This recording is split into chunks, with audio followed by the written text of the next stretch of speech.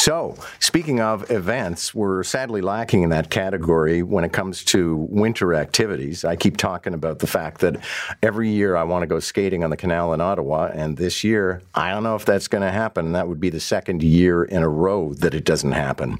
And the lack of winter has been impacting the tourism industry in the province of Ontario. Jessica Eng joins us, director with the Tourism Industry Association of Ontario. Good morning.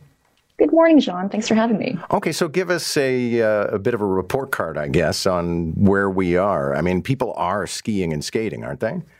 Yeah, absolutely. So, we did lose the Christmas season. We did have some closures of snowmobile trails.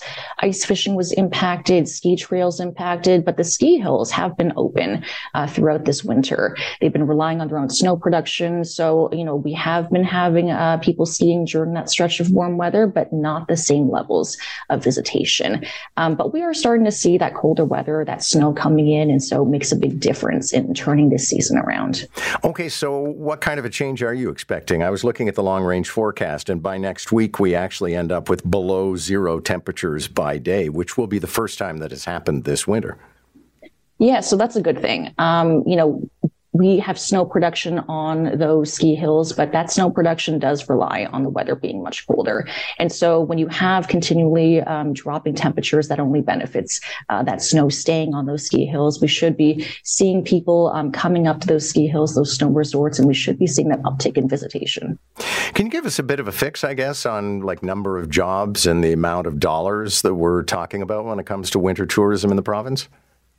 So winter tourism, this is a critical time for our industry. We're talking about, significant amount of revenue, in our industry. It's a $36 billion tourism industry all around. And when you think about, the number of months that winter, takes up during the year and the number of winter activities that go on, it's a significant contribution to that $36 billion figure.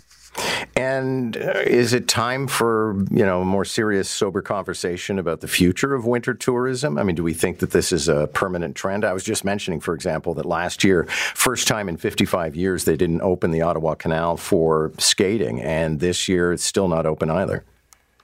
It is concerning. Climate change is definitely one of our big files, one of our, key issues that we're concerned about. And so because tourism is so winter dependent, so seasonally dependent, that volatile climate does impact the viability of those seasonal tourism activities, the viability of tourism businesses. And so we have a direct stake in climate change planning and direct stake in what those policies look like. And so, when we think about things like, what's transportation going to look like in the future? It is going to be electric. We are there with that.